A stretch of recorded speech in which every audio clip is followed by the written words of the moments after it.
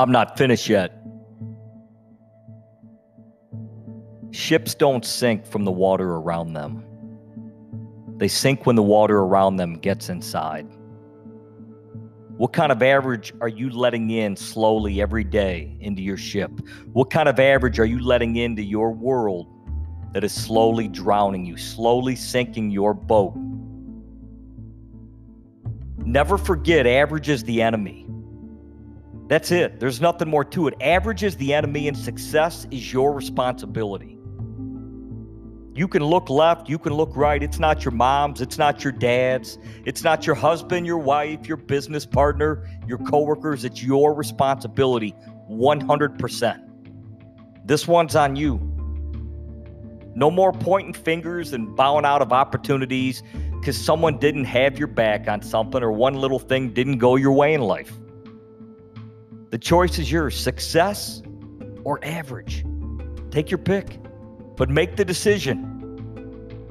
So what do we do to make sure the cup we're pouring from isn't empty? How do we keep it full? People in your life are counting on you. They're counting on the best version of you every day.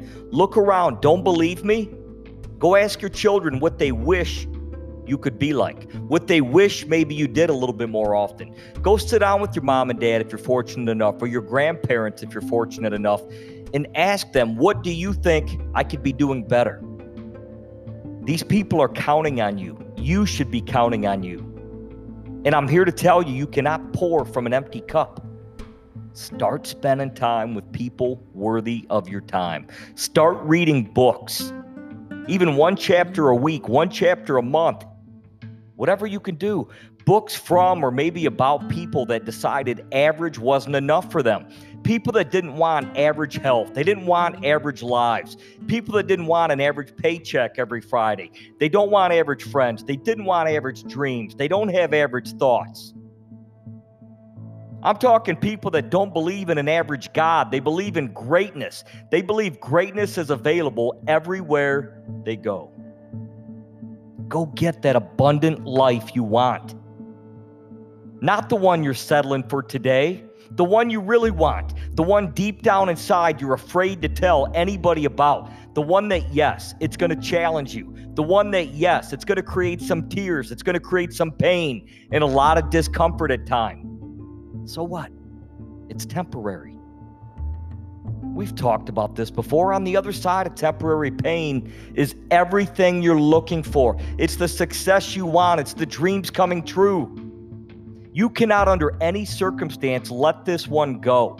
Average is the enemy. It leads to a boring, lethargic, Groundhog Day version of life. And that's just not good enough for you. What do you wish right now? What do you wish you could change today? Ask yourself that question and answer that question. Every time you pull the covers back over your head in bed, you slowly kill a part of yourself. You pull the covers over, and every time you break that promise you made to you, you take another little piece of your confidence, your self-esteem, and you piss it all away for what? To sleep 10 more minutes? To put your life on hold for another hour? Average isn't good enough for you.